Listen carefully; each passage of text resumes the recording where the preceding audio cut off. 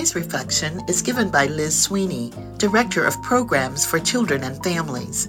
I hope you will find her offering a gift to you this holy season.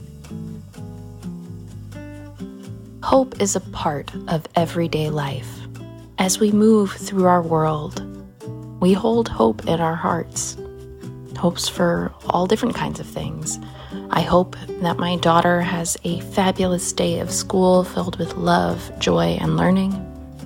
I hope that I make it to the bus stop on time and get to work by 9. I hope I remember to order groceries.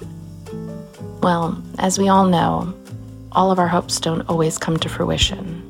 But that doesn't mean that hope isn't important.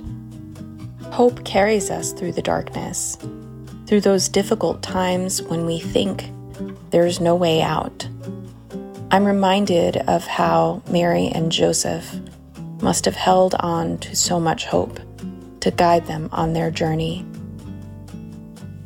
I imagine how those dark nights seemed slightly brighter, knowing and hoping for a bright future for their beautiful, beautiful son.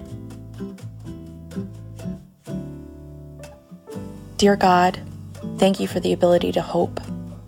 Thank you for the ability to hold hope in my heart and for the hope that exists in our world. Amen.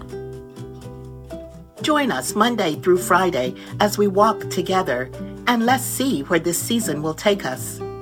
Remember to subscribe, like, offer a rating, and leave a review. If you connected with today's episode, please consider sharing it with a friend to bring them a moment of reflection. For more information about Park Avenue United Methodist Church, to listen to past episodes, and join us in worship online on Sunday mornings, visit our website linked in the show notes.